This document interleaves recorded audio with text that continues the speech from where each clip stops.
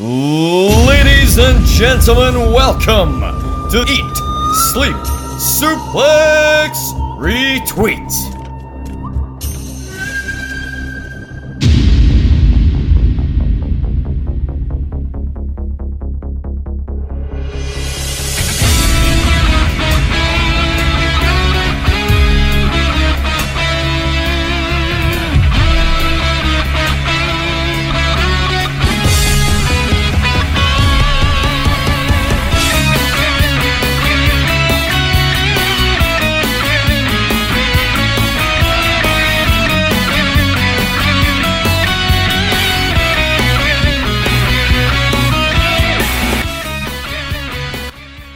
Hello and welcome to this, the latest edition of ESSR feature here on Eat, Sleep, Suplex, Retweet. I am your host, Stephen Wilson, and today, as you may have heard from the intro, we're going to be talking about one of the greatest wrestlers to ever come out of Japan, the king of strong style. It is Shinsuke Nakamura. We'll be going through his career, not just his run in WWE, in NXT. No, he wrestled before that as well, you might have known, in New Japan, where he's pretty much a bit of a cult figure over in New Japan Pro Wrestling. So we're going to be talking about all of that over the next 90 minutes or so. But before we get into that, just a little bit of the usual housekeeping from us. You can find us on social media, Facebook, Twitter, Instagram, at Suplex Retweet. If you've not subscribed to us before, then please subscribe to us on any good podcasting platform, be it the one that you're listening to this show on right now, or any other ones. It could be Spotify, iTunes, Podbean. We're on pretty much all of them. And we're also on YouTube. Just search for us again on that Eat, Sleep, Suplex, Retweet. We've got some great content on there, including Conspiracy Theory with David Campbell, Quiz Showdown with Daniel Campbell. We've got a Christmas special on that coming up soon. And our You Book It series. Yes, we've just had match number 3 just passed there with Jack and Ross. It should be a good one. And, you know, we'll find out over the next few weeks who's going to win that fantasy booking tournament. It's a lot of good fun. Now, before we get into the topic, we should introduce the panel. And as I mentioned, our topic wrestler for this evening is very well known for his career in New Japan Pro Wrestling. So, of course, we had to bring on our New Japan experts, not David Campbell and Gary Kernahan. No, it's the hosts of East Meets West. It's Scott McLeod and Grant McRobbie, guys. How are you? Pleasure to be here, Stephen. Absolutely buzzing to cover one of the absolute legends of New Japan. Same. I'm really looking forward to this. Mm-hmm. And that's not all this evening yet. We're talking about the king of strong style, but we've also got the king of Strack style. It is Strack himself. Strack, how you doing? Not too bad. I'm quite actually perplexed. What's Strack style? I don't know, man. Is it general opinion or is it general the Swear a lot. Andy Mitchell just have to shout at him? Well, yeah, that's kind of. It's just a new form of strong style, you know. It's like it's View Park strong style. So take that what you need, what you will. I'll give you a DDT and call you a dick at the same time. For any of our non-Scottish listeners, the View Park is a very interesting place that Strack is from, and I live in currently. So less said about that, the better. But enough I'll give about me. you £10 if you survive a year. You're on. But enough about me. Let's go on and talk about Shinsuke Nakamura, whose career spans all the way back to 2002 when he debuted as a 22-year-old. Grant, I will come to you an initial one on this one. When Shinsuke Nakamura debuted in New Japan Pro Wrestling back then, he was referred to as the Super Rookie. Now, generally when you put super in front of anything, it seems to imply that he's going to be very above all the other forms of that word, you know. So obviously Superman's meant to be better than a normal man. So it just shows what confidence they had in this, 22-year-old, that they would put that pressure on him initially with that nickname. Aye, I mean, when you look at the sort of like, it was a super rookie, and when you look at kind of the other two big rookies at the time who were dubbed the new Three Musketeers, it was him, Tanahashi, and Katsuyori Shibata. Nakamura made a hell of an outstanding name for himself with his abilities, and also the fact that he dabbled in MMA as well. He was lethal on all fronts. Well, we know about his striking ability, though, so I think that's kind of, you tend to find anybody with a form of striking ability. Seems to have some sort of MMA background, you know. Aye, that's it. His striking is like probably what most people will be familiar with him for. But let's not sell him short. His speed and his technical ability is something special as well, which he's shown over the years. Scott, Grant mentioned obviously the Three Musketeers, the U Musketeers as they were known at that back then. Quite a threesome, you know, those three. I wonder what happened to the other two. You know, they seem to be floated away up to obscurity. Yeah, and it's the fact they were the new Musketeers, because the original Three Musketeers were three obviously legends of New Japan. They kind of ruled like through the 90s. And the idea usually in wrestling, especially when you put new in front of something, it usually doesn't work out. But I think this is one of the rare exceptions. There's all three guys accomplished a lot in their careers, you know, in various respects. And yeah, again, the idea is super rookie. I think especially out of those three, it seems that Nakamura was the one they had their eyes on, especially given that what he would accomplish, I'm sure we'll talk about in a minute, so early on. It shows that out of those three, he was the one they first looked at as a potential like star of the company. Yeah, I mean, the big thing Scott kind of alluded to there is he, on December 9th, 2003, he won the IWGP Heavyweight Championship at the age of 23. Now, Strack, obviously, you're more familiar with the later stages of Shinsuke Nakamura's career, which we'll obviously touch upon later in the show, but just from hearing that, he was a champion in a major promotion at the age of 23. WWE you talked about around about this same time with Randy Orton and Brock Lesnar winning it around about the age of 24, 25, but Nakamura was that 1 year younger at 23, which just shows the faith that they had in him, you know, so soon in his career. Aye, I mean, obviously, the point of view I can get through is obviously the wrestling point of view backstage, and the faith to put your world title on a 23-year-old guy who he's coming up and he's got a lot of prospects, but it's still a big gamble. And to have the faith in him that this guy will take this and he'll run with it just showed the company had so much respect for him and so much faith to put. Let's face it, the New Japan title is really prestigious. It's not a title they fling about lightly, like the WWE World Heavyweight title. I don't know. The WWE titles get some form of prestige depending on what period of time you look into it at, you know. No, the Maybe WWE not. title, aye, but the World Heavyweight title, then the big gold their belt, version of the world. Their version of the world heavyweight. Yeah. Aye. No, they put that in Jack Swagger. That shows how much they cared about that. the Great Khali. Oh, held it upside down. Never forget. Scottish soul just shuddered. I do wonder, because the worst part about that thing for Scott is, you know, Batista was the champ. He was feuding with Kane, then Batista get injured, and instead of just putting it on Kane, they put it on Khali.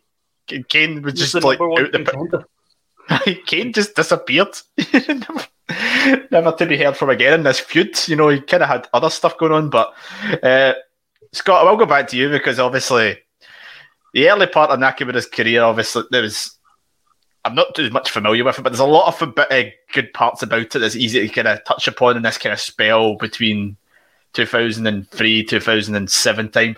One of the big things, which would be a major thing for him from a Western side of the world, is in January 4th, 2006, he took on a man known as Brock Lesnar, Brock had actually took the IWGP title at that particular point in time, which, for anybody familiar with wrestling history, was a bit of a contentious moment, considering the fact why Brock left WWE in 2004.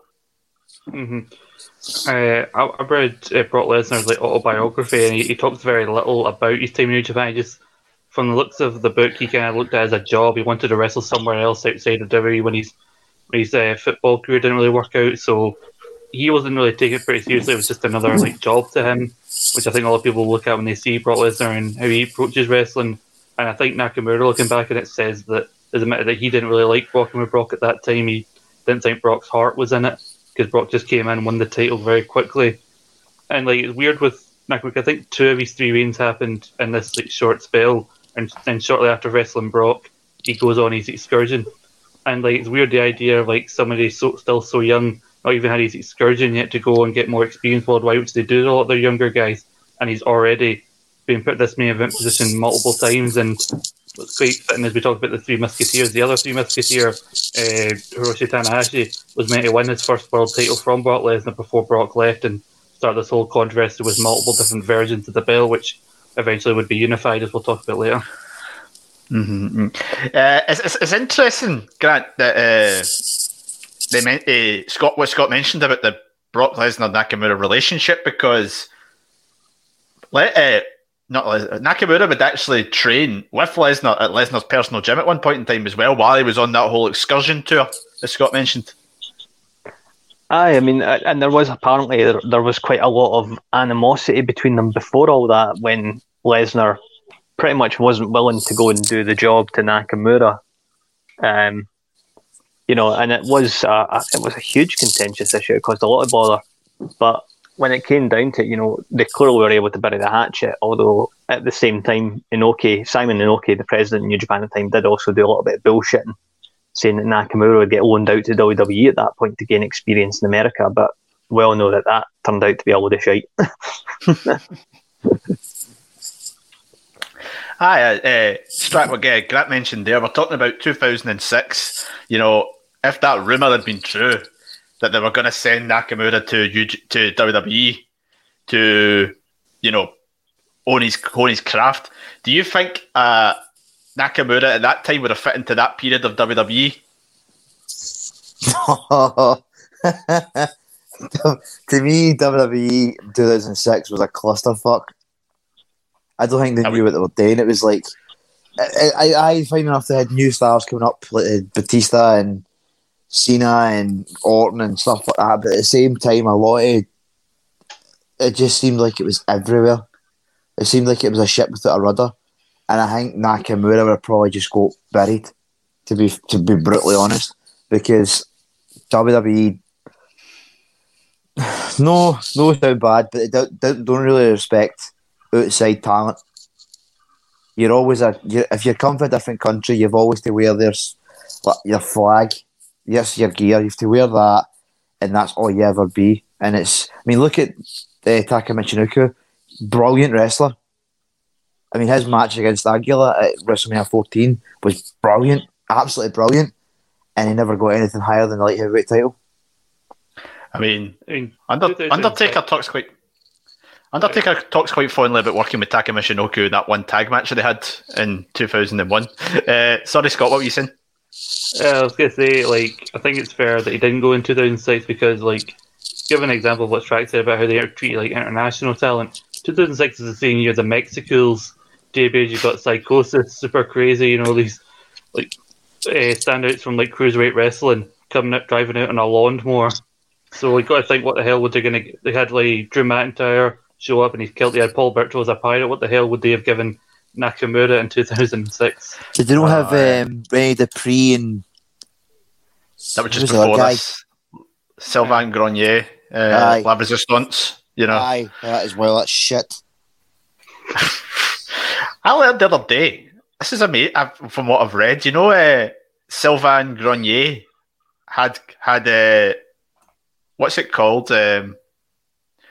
Power of attorney for Pat Patterson. Right. What, to turn off the machine? No, power of attorney. Essentially, that not turn off the machine. What's that got to do with Nakamura? Come on. I don't know. Strick was talking about Sylvain Grenier. I thought I would add that in there. I don't know. It's just a random fact I seen. Grant, we'll go back to Nakamura. Anyway, back to Nakamura. Back to the Nakamura. He would come back from his excursion, and that's kind of where he would become known as the ace. You know, many people would actually, you know, they refer to a lot of Tanahashi as the ace these days. But before him, it was his fellow Musketeer who was the ace at this point in time. Aye, when he came back, he joined Masahiro Chono's Black New Japan faction, and they had that whole story of Chono becoming the president, Nakamura as the ace, and Nakamura had really he'd gained a lot. He built himself up in that time away. He had a new finisher, the landslide, which led to sort of the start of some of his really entertaining matches against Tanahashi. There pretty much any Tanahashi Nakamura match is guaranteed going to blow your mind. And eventually even going for a shot at the Dome against Toshiaki Kawada. I'm just throwing out all these names that some people would probably go like, how do you pronounce that? The first Wrestle Kingdom show that was, wasn't it? It was, yep, because before that it was Tukon Shido Chapter 1. I'm probably getting that pronunciation wrong for once, me. So yeah, it was the first Wrestle Kingdom branded show. Mm-hmm. It's an interesting one, and I mean, Scott, Grant mentioned the Tanahashi stuff there. I mean, how many Wrestle Kingdoms? I've not got the stat in front of me, you know. I would ask Hotling, but as a New Japan star, I wouldn't have a Scooby what I'm talking about. How many Wrestle Kingdoms do you think that these two would have actually probably faced each other? Because it'd be quite a fair few. I think at least, I can remember at least two off the top of my head. I think the second ever one, is when they faced off for the title. And I believe in Wrestle Kingdom 8, they faced off again, but that was for the IC title, but it got moved to the main event. Yeah, that was the one where Nitro and everything. I think we talked about that was the infamous one. That one with that one get, as you mentioned, that one get degraded. You know, the Naito one. Yeah, so they were on and off for ages. I think in 2005 they had a brief run as tag champs, so they were kind of the thing where like they came up together, they were partners for a bit, and then they'd be rivals. I'm trying to think in WWE senses, you can kind of look at them as our Orton Cena kind of thing, in that they'd always have them compete each other, except I don't think you'd have fans getting as sick of them wrestling as you had fans getting sick of Orton and Cena wrestling. Ooh. I'm trying to make a good example. It's the only one I could think of. No, it's a perfect example. It's something. And Grant as well, you mentioned the Black New Japan faction that he would came up on, and round about 2007 time as well, he'd been injured. He got injured after during the G1, and he would come back at the end of that year and reform that stable known as Rise. And I looking back at some of the names that were in that stable, that is stacked, man. Aye, absolutely unreal stable. Minoru, Milano Collection AT, Goto, Giant Bernard, also known as to many as, well, good old Prince Albert. Travis Tomko, Prince Devitt, Loki. You know, it's some big names, big hard hitters in there. What a stable. Big Matt Bloom, Albert, Tensai, Giant Bernard, whatever the hell you want to call him, A-Train. He's well revered over there in Japan. He had a great run over there as a tag team wrestler. He did, absolutely. I mean, like, fantastic tag matches when he teamed up with Carl Anderson, who also had some great matches with Nakamura as well over the years. So it's pretty unreal when you think like how some of these names have kind of met each other over the years and where they all are now.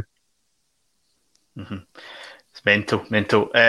Scott, you also mentioned as well about the championship controversy that kind of happened around about this time when Lesnar had the belt, and the kind of belt would go, and it would end up with what was it, the IGF version of the belt, which would end up in the possession of Kurt Angle, and the point that they would actually unify that and the IWGP Heavyweight Championship was when just after Nakamura had won it at Wrestle Kingdom 2, and he faced off with Kurt Angle, and he beat Kurt Angle to unify the belt. Now, this was 2008 Kurt Angle. At that point, he was in TNA, and he was an absolute machine. He was probably still one of the top 5 best wrestlers in the world at that point, so Nakamura beating him was a massive deal, especially we look at New Japan in 2008, probably not the same appeal in the Western audience as they do now. So that's a major deal, doing that sort of match. Yeah, I think the main reason that Angle won the belt from Lesnar anyway is because they wanted to get the belt off him, and Angle was one of the few people he would willingly lose to. I think he even willingly tapped out to the ankle lock. And if you're a fan of like 2007, late 2007 TNA, you remember when Kurt was coming out with all the belts in TNA, and he'd have that belt. He just referred to it as the IWGP belt because obviously they thought, explaining the controversies, the two versions of the belt would probably confuse most like casual fans. And then they have Nakamura beating a legend like Kurt Angle, and like you said, this is when Kurt Angle's still at his peak, which is a shame that we couldn't get a match like this when like they were both in WWE in that brief period at the same time, because Kurt really wasn't the same guy anymore. But yeah, seeing like Nakamura versus Kurt Angle, I think it's one of those hidden gems that not a lot of people probably would have seen, but I think it's worth like hunting down and looking for it. And I think also this led to at some point in 2008, Nakamura had one match in TNA, but they put him on Explosion, the B show, against Elite Skipper. It was just a case of like, oh look, here's Nakamura, he's the IWGP champion.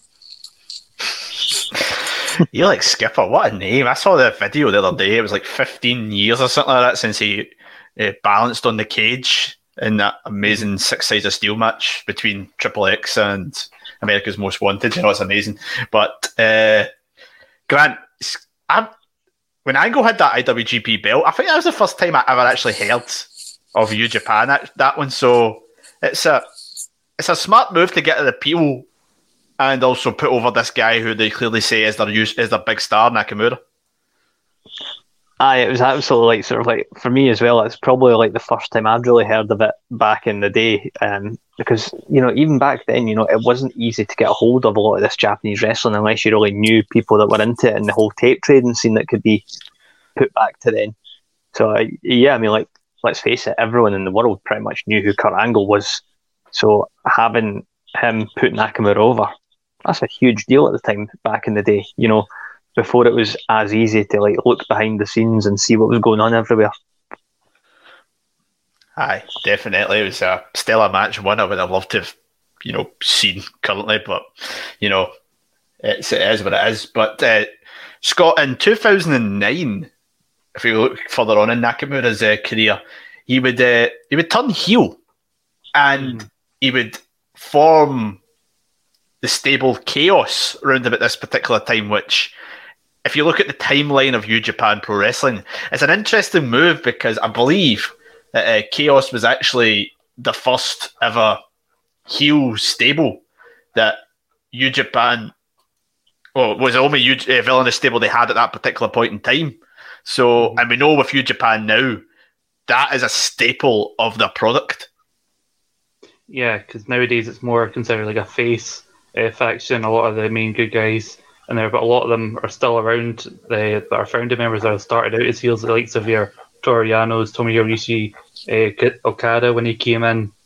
You know, Rocky Romero was part of it, and also basically they raided the Great Bash Heel faction with quite a few of the members leaving Makabe and his pal Homa who never left his side, just to form this heel faction. And then I think this is where you truly got to see, I think, despite all the big matches he'd had and the people he beat like a Kurt Angle, this is when you think Nakamura probably found himself, like, character-wise, because he'd always had the skills, like, wrestling-wise, but I think this is where he developed the King of Strong style character that we know today, and everybody was excited to see when it was announced he was coming to WWE. Yeah, Scott mentioned that this is actually, as he said, that's the point where Nakamura started doing a rougher style.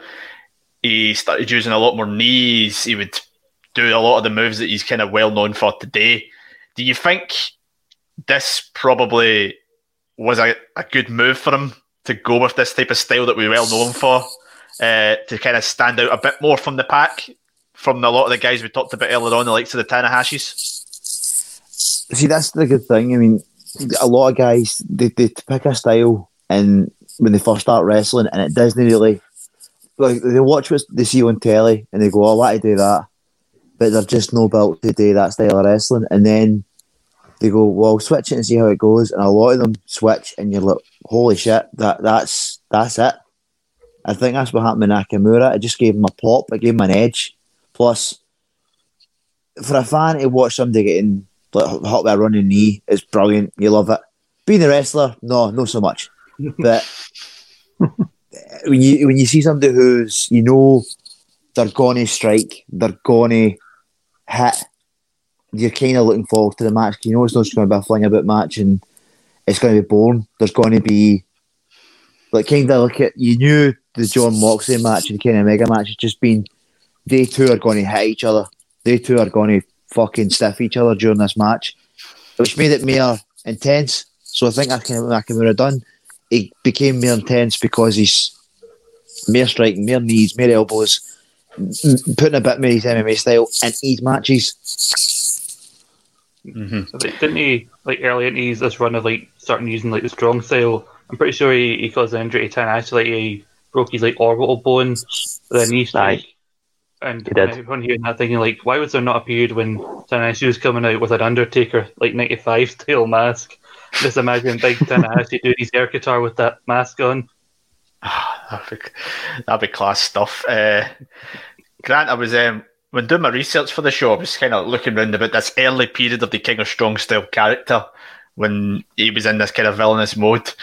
I had to bring this up because it's amazing. I did not actually know this. I think in June 2010 at Dominion, he beat Daniel Puder, the guy from Tough Enough. I was like, wait a minute, Daniel Puder. I'd completely forgot about that. It's like you look at all these like really prestigious names that he's been involved with. He's been up against the likes of the Great Muka. He's drew the ire of Antonio Inoki, who, let's face it, no one wants to get a fucking scud off that boy. Like the original King of Strong Style. like you know, you've got all these different big names outstanding right out amongst them all, and no for the right reasons. Daniel Puder. Was this Daniel before the Royal Rumble incident, or was this after? After. The Royal Rumble incident, I think, was in 2004. When he gets absolutely battered. Aye. So Japan looked at him and went, well, this boy can take a hit. Look at him. Nakamura's beating Kurt Angle. This guy nearly broke Kurt Angle's arm. It's a match made in heaven. What I love about that 2004 Rumble incident is you've got like Guerrero and Benoit in there, and then out comes Hardcore Holly, just rubbing his hands like this is what I love to do. He looked so happy. It's like he just spotted his cousin. And Hardcore Holly's heart grew 3 sizes that day. That's the happiest he's ever been. Yeah. But Grant, we've mentioned in the first 20 odd minutes, you know, it seems like this early period of time, Nakamura's had so much success very early on. I mean, he'd beaten Kurt Angle, winning the title so young, but it was as the King of Strong Style that he really became the MVP of this promotion. And I think he has so much great matches in this kind of 7-year period. It's unbelievable just how much stuff he's got in his CV over this period of time. Aye, there is some absolutely incredible matches. To me, one of my favourites was back, it was 2010 G1, and he took on pro wrestling known as Go Shiozaki, who was pretty much like his kryptonite, like the one guy that he could not seem to beat. And it was a 30-minute time limit draw, and my God, what a bloody match it is. Absolutely. One of Nakamura's best. Mm-hmm. He does like a bit of a stiff hit. I think it's fair to say. I mean, you don't get the nickname the King of Strong Style for absolutely no reason. No finger poke of doom here. Absolutely not. Scott, I also found interesting that of all the Chaos members, you know, you look at the guys that were in there, Tomohiro Ishii and him would be an absolute, you know, they would wreck people, but he seemed to quite often team up with our old favourite Yano quite a lot when it came to the likes of the World Tag League. Yeah, it was weird because like he teamed with Yano. I think they were called like Chaos Top Team, and then for a while he teamed in World Tag League Ishii as Chaos Invincible. And then I'm looking at the records, and you think especially the Ishii and Nakamura partnership. Nowadays, I'd expect them to go right through the field and go on and win the tag belts and hold them for ages. But then it goes to show they get the talent they had back then. And again, this is definitely a different Yano, not the Yano that me and Grant talk about. The fun time Yano. This is more a sinister version of Yano. He's always cheating, but he was doing it differently back then. Mm-hmm. And Grant, of course, you know, it's a staple, I think, of many great New Japan wrestlers that you've got to win the G1 at one point in your time there. And 2011 was Nakamura's year. He won that G1, 7 wins out of 9 in his round robin, defeats Tetsuya Naito in the climax for it. Like most G1 winners, he's unsuccessful with his shot at Tanahashi again. But Scott, you're really right about this John Cena Randy Orton comparison. But no, a great win for him in that G1 in 2011, Grant. Aye, going through 7 of his 9 matches with a win, and going over Naito, who, if I remember correctly, this was before Naito was doing Los Ingobernables. It was still the Stardust Genius he was going by at that point, and it was back at a point. Well, it kind of shows Naito got shat on a lot at that point. Every time he was getting somewhere, he got shat on. But fair play to them. 2 of them put on some great matches, and yeah, it was definitely a sort of a point where, yeah, we can say Nakamura's had a lot of success, but this was kind of him going from just successful into his kind of superstar level. Mm-hmm. And what was interesting as well, Scott, what I quite like is we've mentioned all those early runs as the IWGP Heavyweight Champion, but he seemed to be the guy for a good few years who really cemented the secondary belt in New Japan, their version of the Intercontinental title. You talk about the 90s, 80s type era WWE, the IC title felt like just as big a deal to some people as the main belt. But and Nakamura had that similar effect during this latter of his run in the company. Yeah, he had it like 5 times, which is only just recently in the last year being tied when Naito won it from Jay White. So he's only one of 2 people who hold it that many times. And this is one of the times where like the idea of a heavyweight wrestler, a heavyweight champion competitor challenging for the secondary belt isn't a demotion. It in fact helps elevate that belt to a similar standing. As we said earlier, he ended up main event Wrestle Kingdom defending that belt, and it seemed like most of the footage you get him around this period before him coming to WWE, a lot of the footage is him coming out and that belt is around his shoulders, especially the white strap version with the red jacket that he was always wearing. It always just looks so good, like it was made for him. And like I remember, he's the only person who wins the New Japan Cup and chooses not to go for the heavyweight belt. He chose to get back the Intercontinental belt, which he eventually did from Tanahashi.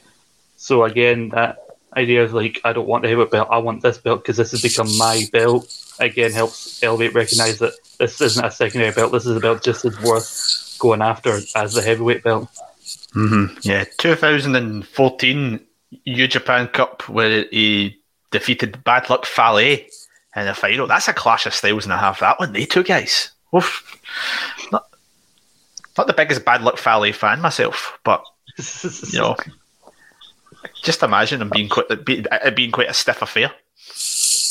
That New Japan Cup 2014 had one of the best Nakamura matches, and that was against Devitt, and it is a phenomenal match. And when you think about competitors around that time as well, like the year before with the IC belt, you had Nakamura and La Sombra, who many people don't realise these days is good old Andrade. Strack, you hear some of these matches, they must sound quite great to you on a great platform, being given the chance to actually go at it. Well, after this, I'm going to fucking message Grant and go, can you send me a list of them so I can YouTube them? That's the thing. You think you dream matches and you hear, oh, this person be great, this person be great, and then you don't realise it's already happened somewhere. It's already, because you always say, oh, I'd love to see this guy against this guy, and then you go, oh, it's in WWE, it's going to be shit. And then you go, oh, it happened in Japan, and then you watch back and go, why? It was a match we'll talk about that happened in Japan but also happened in WWE. And you go, why is this so different? Why was it amazing here, but yet when they done it here, it was so flat? You just don't get it. Yeah, it's a big difference in the type of thing. Sometimes it works in the WWE stuff, sometimes it just falls flat, as we'll talk about in a wee bit. But Scott, there's a series of his matches around about this time, and just before he kind of leaves the company, that a lot of people really think really highly of. Is these couple of matches he has with Kota Ibushi, and I think many people see this as some of the best matches that the company's ever produced. Yeah, because like I think it's available on YouTube. The match with Kota Ibushi from Wrestle Kingdom Wrestle Kingdom 9 in 2015, and like I think it goes to show how much Ibushi respects Nakamura, that he uses his knee strike as kind of a tribute. He even does the pose before he does it. That was a great match. It was one of the first signs that they were going to push Kota Ibushi, and then also he had the match the year later with AJ. And like there was a match also in the middle of 2015, the G1 final against Tanahashi. I almost brought that up as a potential best match candidate when we did our G1 history show, because like again that was the last time those two ever actually fought. The thing is, at the time you didn't know that. At the time it was just again two rivals going at it in the final of the big tournament. And also he had a great series of matches with Hiroki Goto as well around this time. Mm-hmm. Grant, that Ibushi match that Scott mentioned, I mean, was that the first or the second one, the Wrestle Kingdom one? I know they had one around about August that time. I don't know if it was August the year before or August the year after. I'm trying to remember this myself. This is where my timelines get a wee bit mixed up. Something tells me that was possibly the second one, but it was a match that was pretty much damn perfect. Like it really was a beautiful. I mean, let's face it, Ibushi's not one known to really hold any regard for his own well-being, seeing as he probably practiced bumping on his neck from the age of 3 months old or something like that, I'm guessing. But I know. Well, what a match. Yeah, I spoke to an active member of the wrestling Twitter fandom, Shane, who hosts the Hot Dogs and Handshakes podcast, which is a podcast that covers the 2000s indie wrestling scene. And That's a great name. Hot Dogs and Handshakes, yeah. It's he tweeted the other day saying he was thinking about how perfect the second Kota Ibushi match was with Nakamura, and I went out and asked him because we were hosting this show, and he said about it, the big thing that stands out to me is at no point does it feel anything is shoehorned in. There's no sense of, well, we have to do this because modern wrestling dictates we do. From start to finish, it flows organically. I'm not one of these people who outwardly hates choreographed spots or complex sequences, but it would have been very easy for these two to throw something like that together. It still would have been great, however, it would have been forgotten about down the line. All the big moments, and the little ones too, feel earned and they feel fully formed, so come across more sincere. That was Shane, the host of the Hot Dogs and Handshakes podcast, and you can find him on Twitter at Global Force Gold, where he also has the Wrestle Wipe threads, where he pretty much just takes the mick out of all the shite that goes on in wrestling. Mostly WWE. It's quite good fun to read. Grant, is that quite a spot-on assessment? That is definitely a spot-on assessment, and thinking of other matches, there's one that I feel that I haven't mentioned. I really need to mention it because it's an important one. Ring of Honor, New Japan, War of the Worlds, May 17th, 2014, Shinsuke Nakamura versus Kevin Steen. You can get that one on YouTube for free, and it is an absolute belter. Before Owens with WWE as well. Incredible match. That was pretty much just before KO left to go and he joined WWE right before his climax years there. It's not even a long match. It's like 14 minutes. It shows that they can do it, and again, it doesn't feel shoehorned in. It's got high spots. There's even a wee bit of comedy, the knee strikes, everything you're looking for in a Nakamura match. It's there. I was probably going to mention that, but if you hadn't mentioned it, because like I started looking at some Shinsuke stuff when I was in he was coming into WWE, and one of the promo packages to hype him up was like interviews with people, and it was an interview with Kevin Owens talking about wrestling him. So I thought I need to find this match if this happened, and like you said, that the fact that it's available for free on YouTube is just like it's a steal, I think. See, I was the same. I said that. I was like, I've said for years, I'm like, why are we having a feud with Nakamura and Owens? And then when Grant sent one of the links, it was on like a suggested video, Kevin Owens versus Kevin Steen versus Nakamura, and I'm like, are you shitting me? It's already happened. I've not had a chance to watch it. It's saved on my playlist, but I'm like, seriously, this has already happened, and nobody's tried to pull the trigger on it again. There's so much stuff in there. I mean, the one that you mentioned, we're going to talk about the New Japan version of it now. The AJ Styles match, you know, that's the one that, as we'll mention later on the show, that they talk. That's the one that they wanted to recreate, because this match the two of them had at Wrestle Kingdom, it's just so well structured. It's also quite fitting, given it's one of the both men's last matches in New Japan before they would go to WWE. But see, I mean, that's the thing. It was the two of them last matches, and the two of them still went for it. Unlike Brock Lesnar and Goldberg at WrestleMania 20. Yeah. They just went, fuck it, we'll take our balls and go home. These two still went for it because they've got respect for the company, which is very rare these days. But I watched that, and that's because when I started watching NXT, I saw a bit of Nakamura. Well, sorry, I started to like Nakamura, so I watched some of his Japan stuff, and that's the first one I seen was him against AJ, because I'm a massive AJ fan.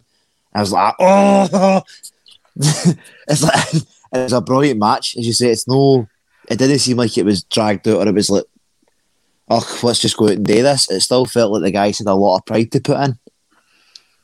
Mm-hmm. Yeah, it's definitely interesting, Scott, what Strack says, because Nakamura, it wasn't like Nakamura said, a couple of weeks later he was leaving. He literally hands his notice in hours after this event finishes. He does the match, and then by the end of the night, he's gone. Mm-hmm. Yeah, because like the next night, Kenny Omega challenges him for the belt, but the match never happens, and eventually Tanahashi steps up, to take his place for the vacant belt. And like the thing with this match is, I looked this up when it was announced AJ and Nakamura were coming, because a lot of people were talking about it. Because obviously the announcement came like hours after they'd had it. Like when you think of it, this is basically the two big faction leaders of New Japan. Like you've got AJ who's leading Bullet Club at this point, and Nakamura who's kind of the leader of Chaos up until he leaves when Okada takes over. Because before then, you see like Okada is the heavyweight champion and Nakamura is usually the IC champ. But it's made clear that Nakamura is the leader because he's the more experienced one. And just you look at this. Like this is where you first get to see the charisma of Nakamura, like the spot where AJ does like the gun motion and Nakamura takes an imaginary bullet and then just swallows it, and like he comes out with a bloody crown and a cape as part of his entrance. Like some of Nakamura's Wrestle Kingdom entrances are just unbelievable. Like pretty sure his match with Tanahashi a couple of years earlier, he had women dancing on poles as part of his entrance because why not? Somebody please give me the stat on the Tanahashi Nakamura Wrestle Kingdom. Listeners, anybody, please give me this. I might even look up myself after we finish recording because I need to know, because it's happened a lot and I would probably never get sick of it. Grant, the kind of final point on the New Japan stuff in Nakamura's career, Scott kind of briefly mentioned that he was IC champ at the point he was leaving, but he vacated the belt when he was going. And obviously the challenger for the belt at that point was going to be Kenny Omega. Could you imagine the match? That would have been an incredible match, and it was. I love when you look at the differences, like of how they wrote out both Styles and Nakamura in that same month. Like Nakamura stayed for his notice. He handed the title on the 25th of January, ending his reign. He wrestled his last match under his New Japan contract in January 30th. But for Styles, he was dethroned by Kenny Omega the next night at New Year's Dash. And Styles was not seen for again in New Japan. So it's really cool when you see how differently. And funny enough, the two leaders, their next leaders, had possibly one of the best feuds there's been in wrestling in the last decade, when it was Omega and Okada. So it's a hell of a passing of the torch on both sides. Still think Okada's overrated, but what? You're lucky you're in tier 3. I think he's good, but I just don't think he's brilliant. Stephen Wilson. Kenny Omega's amazing. I think Kenny Omega's I'm not angry. I'm just disappointed. I think Kenny Omega is great. Sometimes when I say bad things about Kenny Omega, I just don't get a reaction. It's great fun. I'm just an evil bastard when it comes to shit like that. Aye, we can. You're evil. Me and Jack are still waiting for our bunk beds, but that's a different podcast story altogether. I tell you, they're in the basement. We'll just have to kind of build them, and like this recording will be saved for Crime Watch. We'll naturally make the jump now from Japan to WWE, and obviously when he hands his notice in, it turns out he's signed for WWE, more precisely NXT. And Strack, we'll come to you in this one, obviously, because this was kind of the point. Like me, you probably became more aware of Nakamura at this point. Me personally, I'd not really seen too much of him, but when you seen the hype that people were talking about for him coming in, you naturally got that buzz that this guy's something special. Would you kind of have that same idea when you first seen these introduction videos to Nakamura? I was fully starting to get into NXT because people were like, oh, there's these guys coming here, this guy coming here, this guy's wrestling. I was like, all right, I kind of know who they are. They were quite good. Then also seeing the matches, I'm like, it's a better caliber.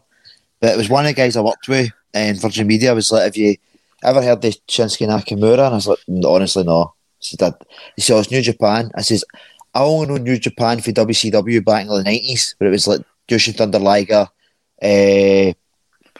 Pegasus Kid. Aye.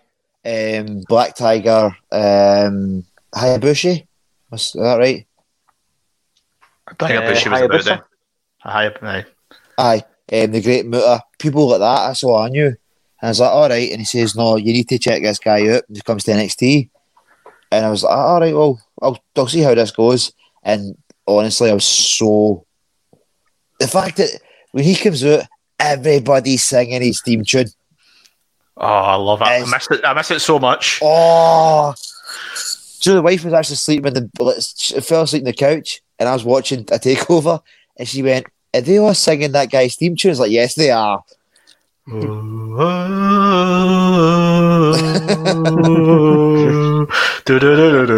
was playing it before we were recording. It was amazing. Yes. What were you saying there, Scott? I missed that theme song. Yeah, I get why he changed it when he turned heel, but I remember I had a playlist of like wrestling songs, and that was on it. Just like walking around Tesco, listening to that, trying not to do like the hand movements of like Nakamura while walking down the aisle, so people aren't looking like what the hell's he all about? Someone kneels down a low shelf, they'll try not to run and knee him in the face. Poor 8-year-old Doris was just in to get her carrots and peas and got a knee to the side of the heat. Still on an employee's neck, good vibrations. Needless to say, I'm banned for life from that Tesco. Grant, talking about this match itself, I mean, I felt the buzz about it. If you're going to bring in a guy like Nakamura, is there a more perfect opponent at the time in 2016 than Sami Zayn? The former El Generico, Sami Zayn. That debut match for Nakamura, what a way to make an impression, a first impression. It's probably still to this day, it's in my top 10. Well, actually, I'd say it's actually my top 5 takeover matches. It is just outstanding in every way. Mm-hmm. Well, last February on the podcast, you can listen to it on our back catalogue, ranked our favourite NXT takeover matches of all time. Obviously, last February. This came in at that time at number 7 on our list. At that particular point in time, it was only behind, at that point, the 2 Bayley Sasha matches, the Revival DIY match at Toronto, the 2 out of 3 falls, the Gargano Andrade match, Dunn versus Bate, and the first Gargano Ciampa match. Scott, you were on that show. You ranked this as your eighth favourite match at the time. I can't really remember why. I think I kept it in the top 10 because I think it still does hold up compared to like the matches that came after. And it's weird to think it was February last year, and yet there's been quite a few candidates for like to go in the top 10 since that show came out. But looking at this, like this was the most perfect like setting to bring him out. I think in terms of NXT, it's one of the best debuts they've ever done. Like Sammy didn't lose anything because like 2 nights later he was competing at WrestleMania, so it didn't really hurt him to lose to the new guy.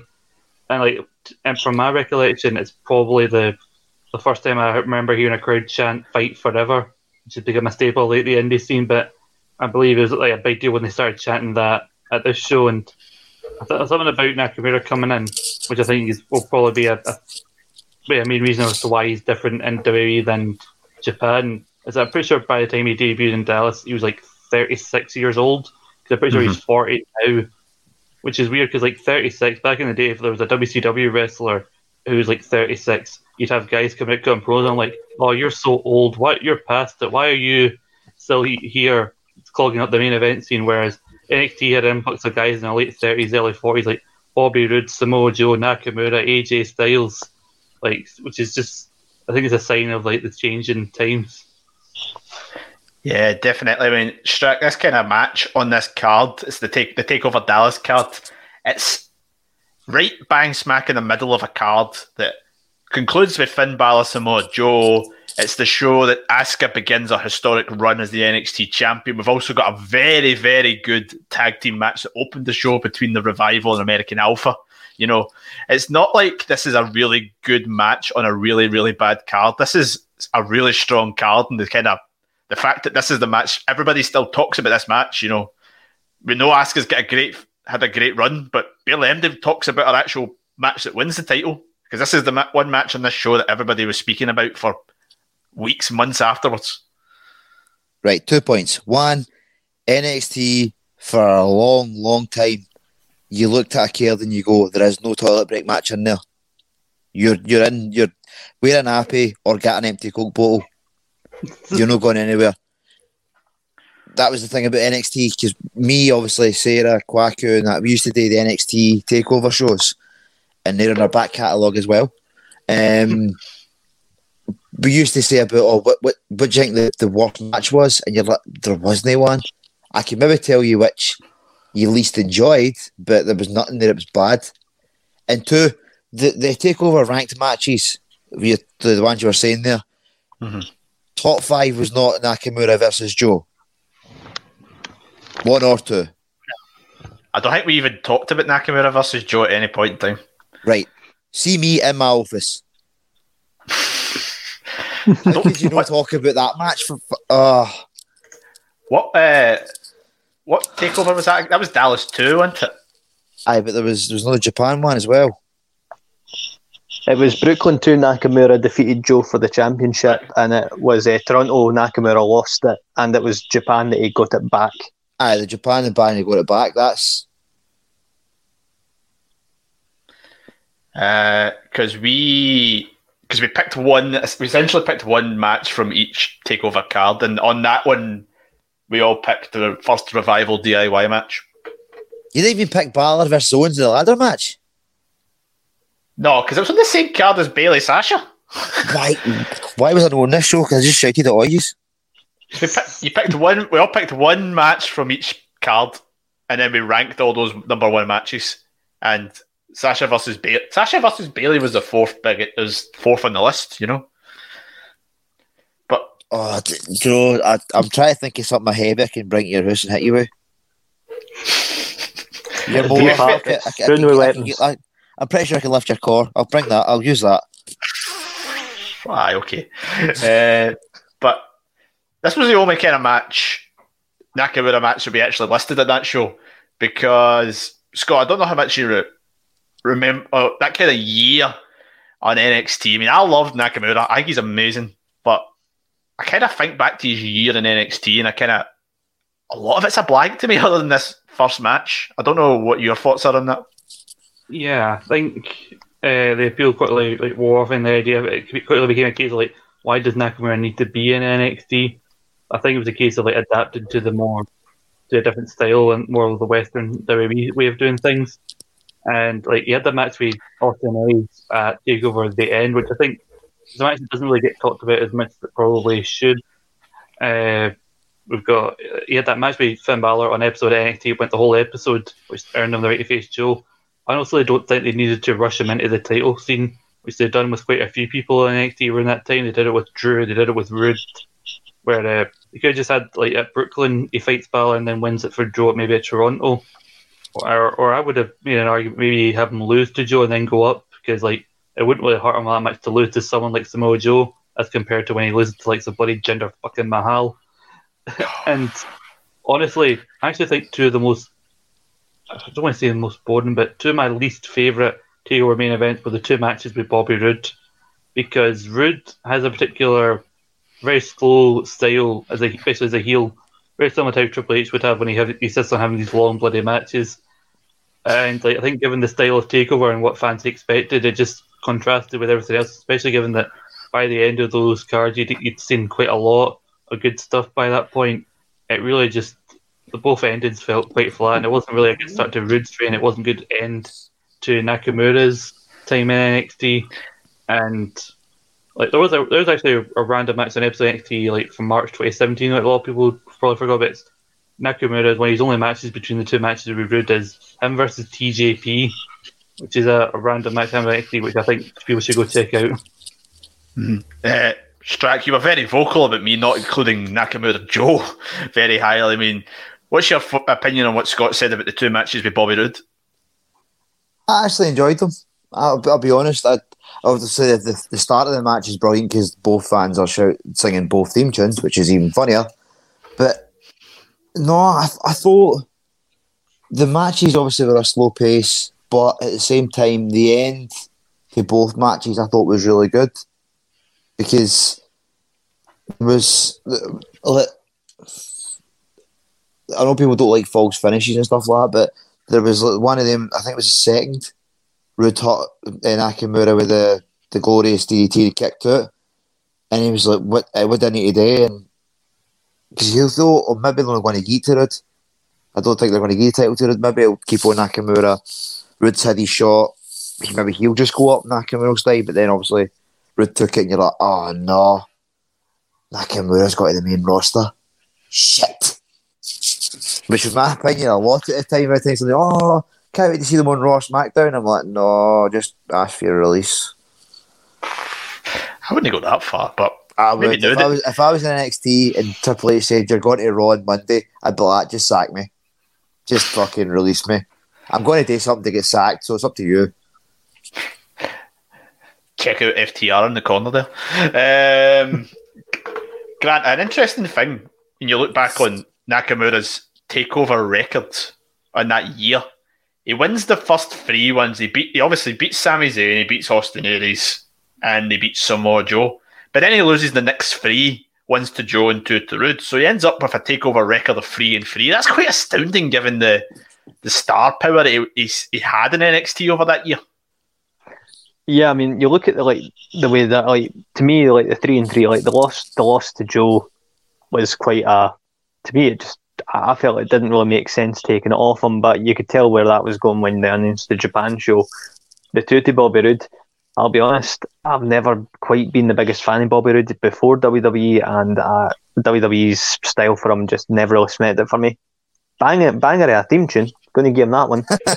But he just when he always came out of the robes and that, to me I was just like, so is this just like another Ric Flair impersonator? I just felt that Nakamura, they could have given them more star power in NXT. And I mean, at the end of the day, putting him to NXT, the man can main event the Tokyo Dome. So, it's not like he's not used to working in front of big crowds. Definitely not. But as kind of Scott alluded to, I think he was only really there to kind of just get accustomed with the Western style. And it was 1 year later that he would get the main roster call up after WrestleMania 33 and would end up on SmackDown, where, Scott, I will throw back to you on this one, that initially after teasing that he was first going to have a feud with The Miz, he actually ends up getting stuck in what our own Gary Kernahan has referred to many times, the curse of Dolph Ziggler.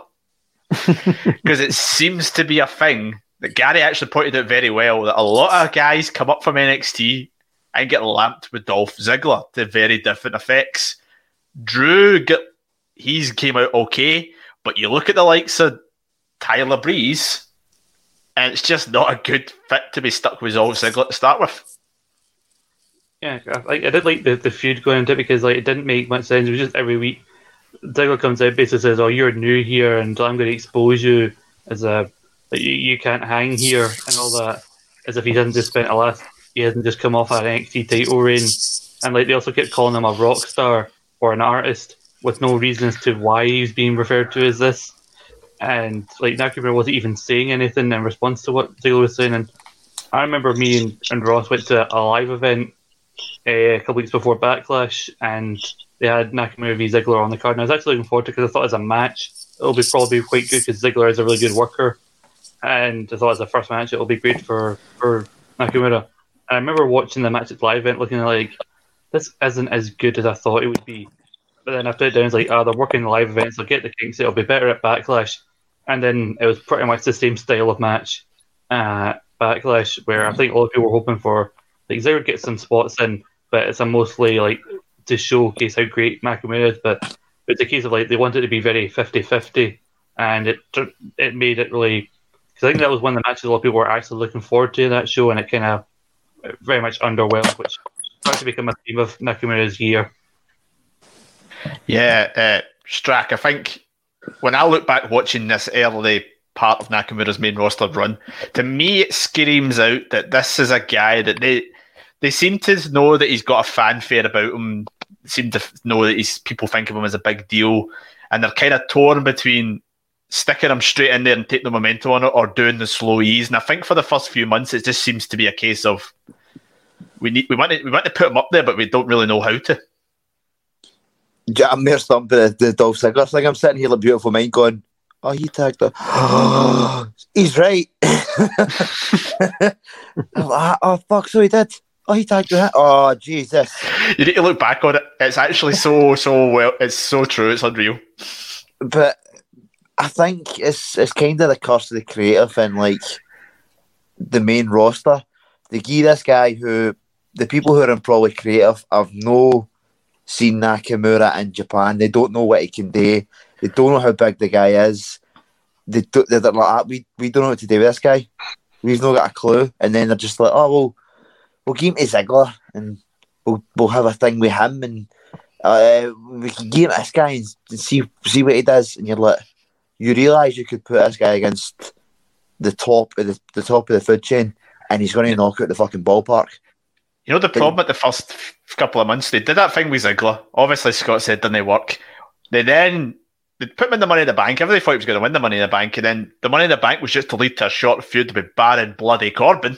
I was like, who was the other person? And I was like, it's Barry Corbin. Big Barry Corbin. Aye, it's a case of like, a lot of people like Baron Corbin's heel work, but usually when you see such a feud with Corbin, you're like, oh no. I've said before about Baron Corbin, like, I think he's one of the best heels in wrestling. He's got one of the best theme songs, one of the best finishers. I think if his feuds didn't go on for way longer than they need to, with little reason, he wouldn't be looked at so negatively. It's just the fact that he has a feud with somebody, and as soon as it starts, like, well, that's that person for the next 6 months. I know. It's been 84 years. Remember Wilson had done the rebook, the rebrand, Baron Corbin. I said, we've done this with him and done this and gave him this person and this person. He could probably take off with some form of faction behind him. But he's still will shave his head and make him King Corbin. And see, he came out with that wee Diddy crown. Nakamura should have brought out his one. Call that a crown? This is a crown. He's got a stable now, Strack. He's got the Forgotten Sons with him. Remember them? Know that. He's only on the most recent SmackDown. You need, but Grant. One thing is, what's that? Sorry. Spoiler alert. Sorry. Grant. One other thing is, they did give him. They thought this guy's got momentum. We'll push him early on. I mean, he gets a win in the middle of 2017 on an episode of SmackDown against John Bloody Cena. And you think, great, he's going to get pushed to the absolute moon. Then comes SummerSlam. And he jobs to fucking, I'm going to do my Hockney here, fucking Jinder Mahal. The moment Hockney listen off this podcast until he's been waiting for this moment to hear shit on Jinder. Look, this is all part of a great prophecy, all right? And people can go on about Jinder Mahal, like, you know, people having the job to Jinder Mahal. Look, Jinder Mahal's been WWE champion.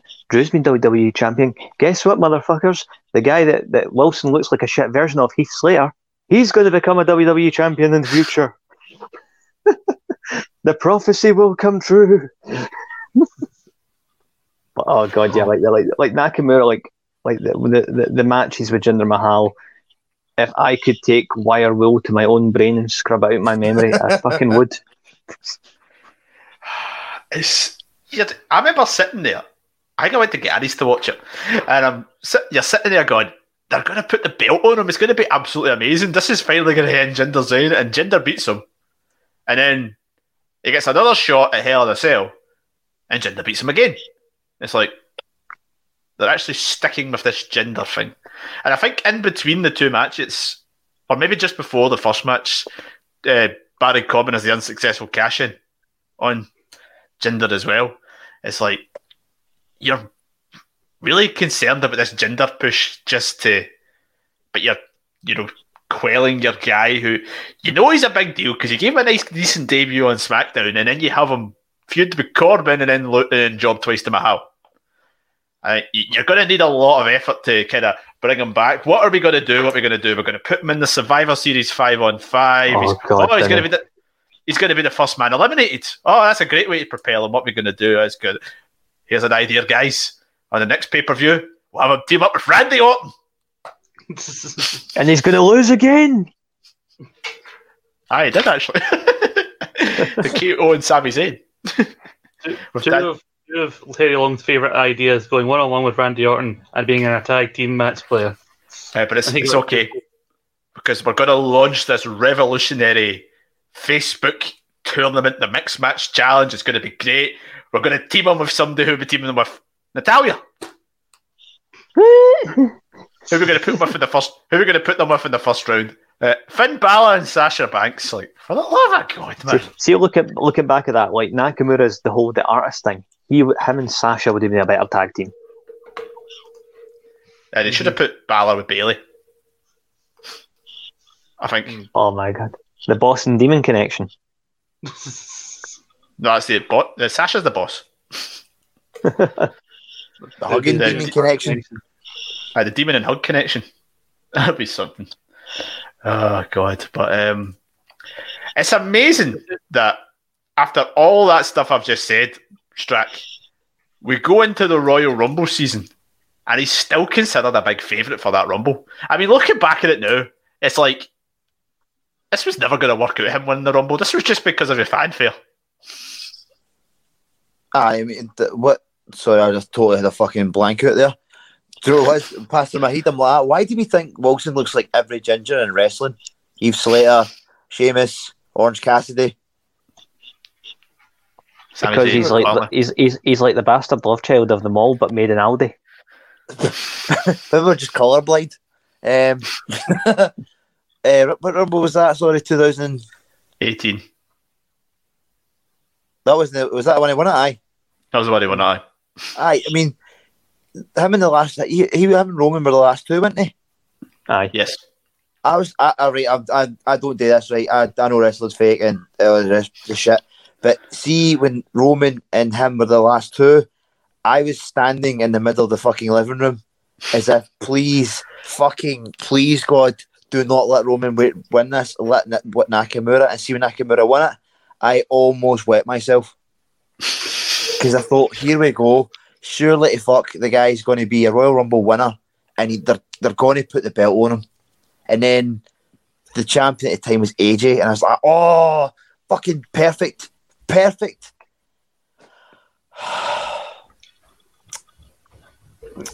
No. It's something at that time that, like, if it said something about the faith we had in that after losing to Jinder and everything else, that we still wanted him to win the Rumble. Probably It was a because great he Rumble. champion. It was a great Rumble as well. It was really, really a good Rumble. I think the closing point of it, where it was him, Balor, and Roman, and at the other side it was Cena, Orton, Ray. That was just it was great. I was like Strack as well. I was in the middle of my living room sweating buckets. Like, oh God, he's gonna. I was about to say, didn't tell me you're going to piss yourself, eh? I just wanted him to win. I was so like, come on. Are we aiming to get a sponsorship for Tenaman here? Is that what we're going for? I just wanted him to see him win because we wanted that AJ match. That Rumble match, I think a lot of people agreed it was the best Raw match in quite a long time.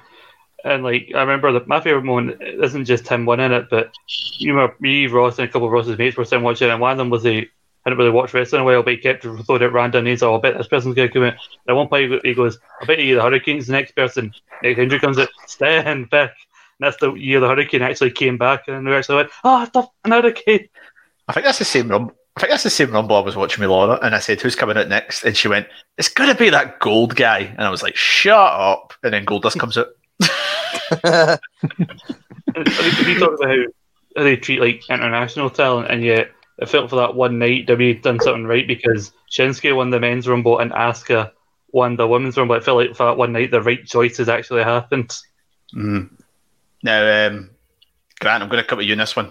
We talked earlier on about the Wrestle Kingdom match with AJ Styles, and obviously this leads to the big match for him, WrestleMania.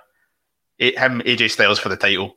It's great. Now, I rewatched this earlier today, and watching it, it's the first time I've watched it in 2 years because I was that disappointed in the match at WrestleMania.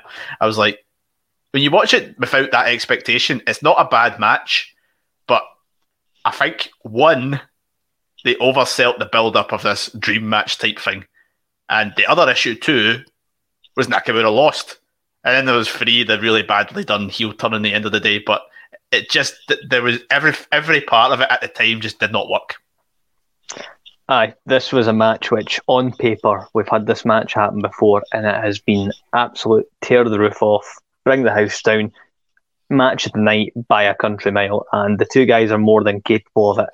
But we need to remember this isn't Japan. It's not done the Japan style. It's a completely different way of doing it. And yeah, the match was a victim of being overhyped. And yeah, sometimes you get matches which do live up to the hype. Your Omega Okada series, for example, where they just keep getting ridiculously good. But this one, it's like when you look back at it without the expectation, it's not by any means a bad match, but it doesn't have the same urgency or hard hitting which the two of them were kind of famous for back in Japan. Don't think it ever gets out of. It doesn't get out of third gear. I don't think you never feel at any point that there's that kind of, the way the big matches at WrestleMania, you kind of want them to hit like the crescendo, that kind of point where it just builds and builds. I think it gets to a point like midway through the match and stays at a level. Granted, the finishing sequence is amazing. It's exactly the same way that I felt about like the Women's War Games match this year, where it was a good match, but it never kicked out of third gear. It just went to a certain point and just kind of stayed there. Didn't make it bad, but it just meant it didn't live up to the hype. I don't think this was helped either, because this was the match with the big expectation, but I remember rightly that WrestleMania's first hour, 2 hours was really, really above what it should have been. I mean, we had Charlotte and Asuka that match, the triple threat for the IC title. Ronda overperformed on her debut compared to anybody. That started off great, and then it was starting to go downhill. I'm trying to actually remember where these two get lamped on the card, because that obviously makes a big difference. I think this is a time we remember like where WrestleManias were starting to become a slaw because they were trying to cram so much in. I think they were like right in the middle. And they're right in the middle, and oh my god, they had to follow Nia Jax and Alexa Bliss. Like, you look at all the matches. I mean, yeah, like I know like people complain about the length of like how long WrestleMania was getting, but I was used to watching Wrestle Kingdoms, which were on average 5 or 6 hours. The difference was the quality of the matches and the length of the matches. I mean, that was a 14 match card. 14 match card. They had the first 4 matches, take out the Fatal 4-Way for the US title, were really good, and then they had the tag title match, which was the Cena Taker stuff was a moment, not a match. The Daniel Bryan return. Didn't you dare say that wasn't a match, right? 2 minutes 45 seconds is about 5 Yano matches, right? So I'll know any of that. The Daniel Bryan, Shane McMahon, the Daniel Bryan return tag match, they didn't book that right because they had Bryan out the match for far too long. Nia Jax, Alexa Bliss, we've talked about that in the past shows, it's just bad. And then they come in here, and then, it goes downhill. I mean, Strack, what's your thoughts?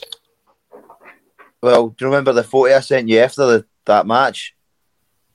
I can't, no. Sorry. I turned my telly off, I went to bed in a huff. You missed the debut of Nicholas. Oh no, I watched that and I went, I'm done with this shit. Because I think obviously the main event was Reigns against Lesnar, wasn't it? Yeah. I'm out, I'm done, fuck this. And I was like, no, the Nakamura AJ match was boring, and now a child has won the tag titles from two of the most dominant guys in the tag division in the last couple of years. Fuck this, I'm out, I'm done. I even thought, see at the end of the match, see if Sheamus bro kicked the wee boy, I'd maybe have stayed paying attention. But no, I'm done. Your chance of bro kicking the boy's dad. Who's the ref? John Cohen, I think his dad is, I'm sure. See, the referee. It's just, no, I get the wrestlers to be entertaining, but at the same time, if I was Sheamus and Cesaro and they went, we're going to have you lose to Braun Strowman and a random child from the audience, I'd be looking at me like, you fucking what? Are you high? I think that was like Styles and Nakamura was the second longest match in that whole card at 20 minutes 20 seconds. Yeah, that's all they got. Yeah, it was after that match as well. The AJ Nakamura feud. All you remember for it is just kicking each other in the balls. Oh, the feud. The feud is bad. And then That's what you remember for it is a Rochambeau contest. Aye. Do you want to play Rochambeau? I'll kick you in the balls first, then you go second if you're still standing. Yeah, the feud, that's all it was. The feud is bad. The feud is so bad. I mean, you look now. I mean, from that moment at WrestleMania to now, I mean, it's been 2.5 years. And see, looking at my research, Nakamura has done a lot in that 2-year period in terms of winning titles and all that type of stuff. He's done a lot for someone who I have very, very little recollection of anything that he's done in that 2.5 years. I mean, he's like, he's been US champion twice, he's won the IC title, and he's been tag champ. The only thing he's not won is won the world title. It's like, I barely remember him being there. That's the one title he should have already won by now, when you actually think about it. Because, and if you're going to, the thing with, fine enough, you don't want him to beat AJ, but, he shouldn't have been in the Jinder feud if he wasn't going to win the belt. And the thing with that match at WrestleMania, I think, is that, like you said, didn't get out a second gear, go along this one pace, and then it picks up with that fight, so you're like, it's getting there, and it's over. And you feel a bit kind of shortchanged from what you thought it was going to be. And, I kind of liked it at first when Nakamura did the whole no speak English, because it was a case of I don't want to answer any more of your questions, Renee, so I'm going to pretend I can't understand you. It's then the next week was since I clearly heard you speak English, goes, yes, but then I forgot it again. You actually see him some character, but then, the feud didn't pick up that much, then eventually it ended in the last man standing match at Money in the Bank was decent, I think. I mean, he has a very... It's an entertaining short feud with Truth. It's really good for that. See that one segment, the backstage segment with him, Truth, and Sean Spears, Ty Dillinger. And he goes, I'm going to get a shot at you like I got a shot at everybody else. I'm going to pin Carmella. That's great, because Nakamura just kind of no-sells him, just him with the US belt and the IC belt, he could have done like I said earlier, what he did with the IC belt in New Japan, where he raises up the secondary belt status wise, and yet for some reason I just okay, he's a US champion, and he's gonna be off TV for ages, and then pop up in the Crown Jewel pre-show to fight Rusev, and then when he wins the IC belt for Balor at Extreme Rules on the pre-show again, and then they tease a match between him and Ali for SummerSlam, and then just decide, we're not going to do that. We've got enough on that card. And then they have him wrestle at Smackville, that weird network live event special that they did. See, they really actually missed a trick with the Intercontinental one by the fact that they could have made a big deal of the fact that he was only the second person ever after Chris Jericho to hold both the Intercontinental belts in Japan and WWE. They missed an opportunity. That would involve them mentioning Chris Jericho's name on TV in 2019. Did they not win the US title as well for just run up and low blowing Jeff Hardy? Yeah. No, I think Randy Orton got involved.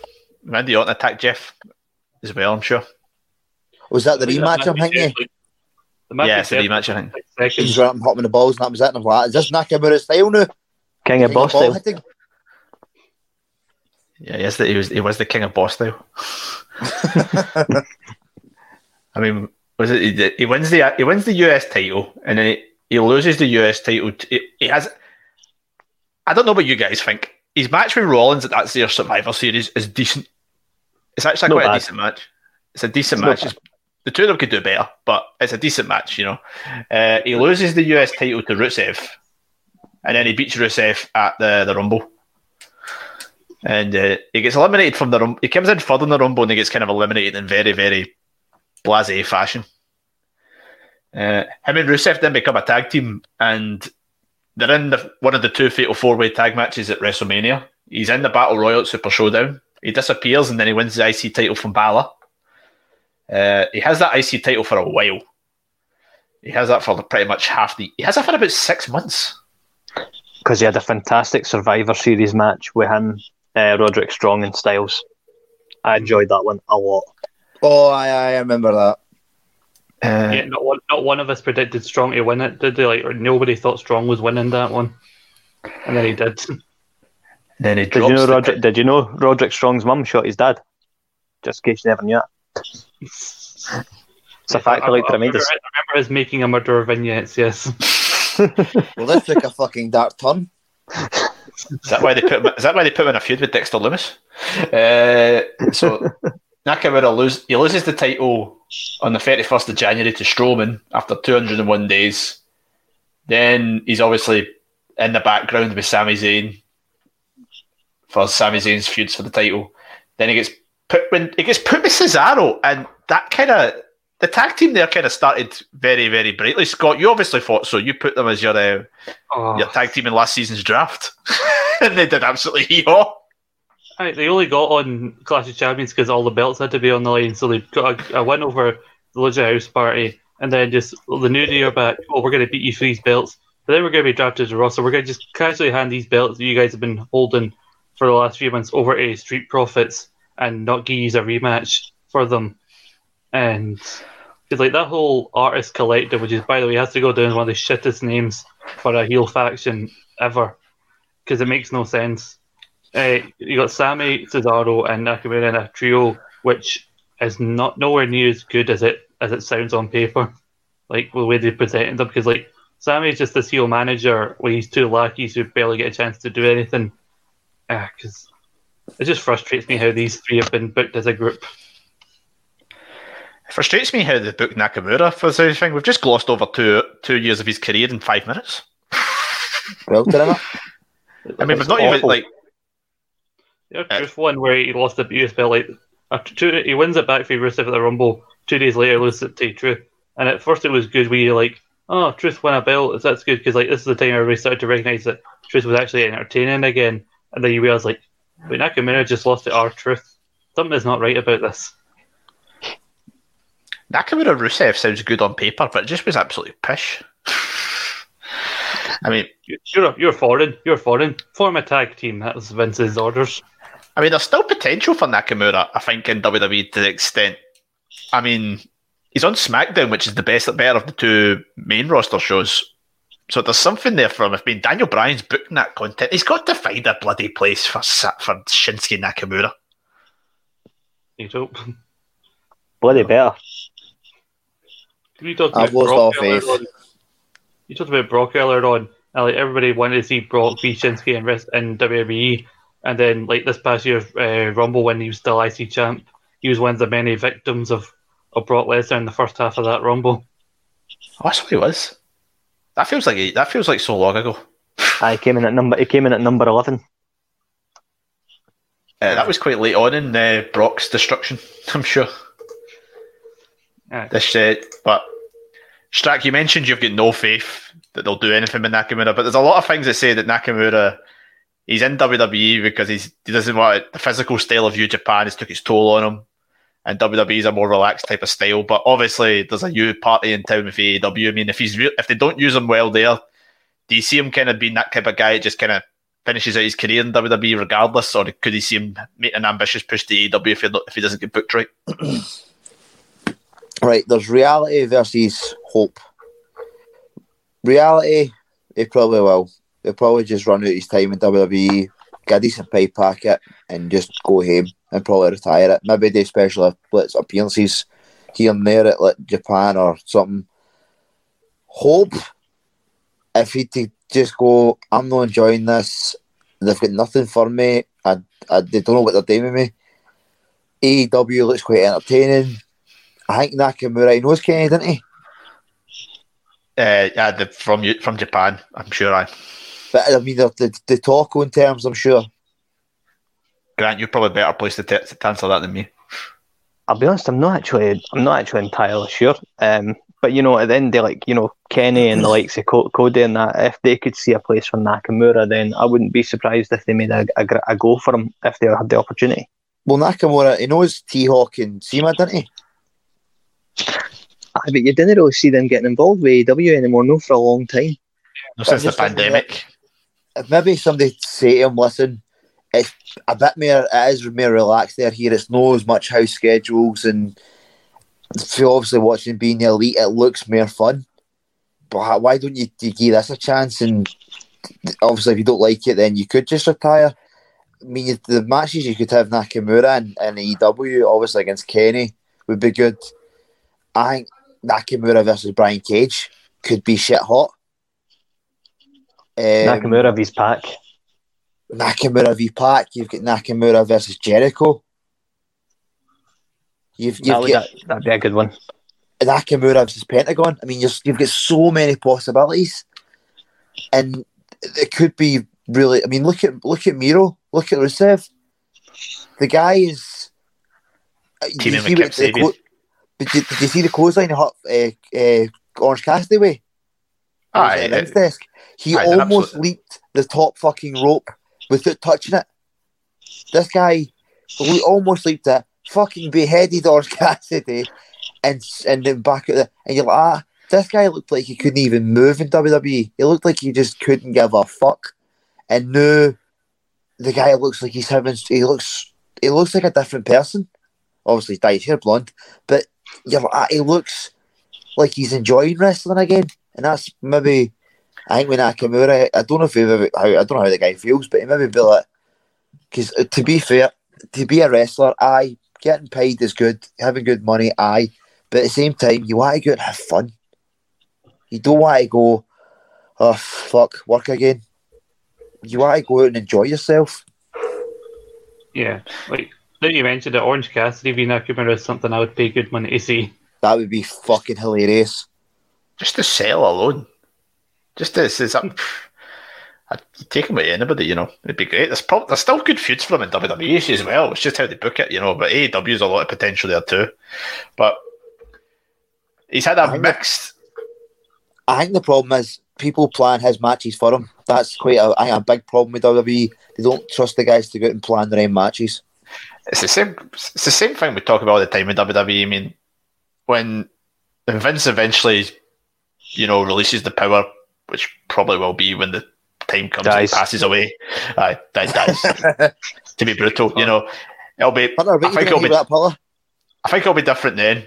But the big question is, when will the day come? It gets a bit better, but we'll see. But for Nakamura, it could go either way. But he's had a good career if you kind of look at it as a full package. Ignoring a couple of years in WWE, he's got potential for still bottling his career, but we'll see. But there was a lot to kind of cover in that last hour and a half, and I think we've done a good job to cover so much of Nakamura's career. In fact, one point that Strack brought up about before the show when we were talking is he's also got a bit of been featured in some music stuff as well, Strack. It was in the Pharrell Williams Happy video. That was quite funny. With Okada as well. I know. It's a weird team having a music video. It's an interesting one, but he's an interesting guy, Shinsuke Nakamura. We talk about his charisma. You know, he's a charisma. He's full of it, and I think the Pharrell Williams Happy video, if you talk about a charisma video, that's the one for you. But yep, that has been our look back at Shinsuke Nakamura's career. I hope you've enjoyed listening to that. We do a lot of these profile shows on the podcast, and if you can catch them all on our back catalogue, which on any good podcasting sites, just search for Eat Sleep Suplex Retweet. And you can also find us on social media, Facebook, Twitter, Instagram at Suplex Retweet. We've got a lot of great content still coming up on the podcast over the rest of 2020. We've got our usual ESSR Central show, which comes out every Thursday. This show, of course, comes out on a Tuesday, where you can hear our team talk about all the latest goings-on in the world of professional wrestling from the week prior. We've also got our regular shows as well that come out not on a weekly basis, but some of them come out on a weekly basis. We've got Saturday Draft Live, of course, where we go over our fantasy wrestling league, which is a lot of great fun for us here, and we've also got some listener participation in it this year, which is good. And there's also East Meets West, of course, with Grant and Scott. You've got a few tournaments you have to go through. It may have came out before this show came out. I'm not 100% sure. This is going out. This is obviously out today on the 15th. You may have recorded your latest show before then. Yeah. But hopefully by the end of this week, you'll be hearing it. Or a wrap up of the latest tournaments that have just happened. Plenty to talk about. Wrestle Kingdom's only a few weeks away, you know, so you boys will be busy. On YouTube as well, as I said, we've got our Book It series is obviously in full swing. Next week after this show's the next battle is actually between myself and Grant, where the winner takes on Strack in the Book It tournament. After he beats Scott, you can catch that on our YouTube. Sorry, spoiler. I don't care. You can catch that on YouTube as well. In terms of the feature content, we've got our feature of WWE show that's coming out in a couple of weeks, and we've also got our Viscera Christmas special. Yeah. I'm sure that's still on the schedule. Damn right. And it's gone. I'm sure Gary's going to have fun with that one. But we've got loads of pack stuff coming up in 2021, including hopefully a more COVID vaccine. But that's not for us, that's just for the world. You'll find out about our schedule for next year in the coming weeks. But from us here on this week's show, I'd like to thank my panel. First of all, Scott McLeod. Thank you very much. To Grant McRobbie, thank you. Thank you very much. And to Strack, thank you. Cheers, mate. Right. We will see you on our next show. From us here, I'll be Stephen Wilson, and we'll see you then. Hello, I am the GOAT, David Campbell, and I would like to invite you, the listener, to my new show over at Eat, Sleep, Suplex, Retweets YouTube channel. And that show is The Conspiracy Theory, where once a month, I will be taking a look at all the rumours and speculation in the world of professional wrestling and giving the most important opinion on the matter. My opinion. Yes, that's right. Head over to Suplex Retweets YouTube channel, like, share, and subscribe, where you'll get a lot of other great content over there, such as the new hit show, Quiz Showdown. But don't forget, check out my new show, The Conspiracy Theory, on Suplex Retweets YouTube channel. Farewell, friends.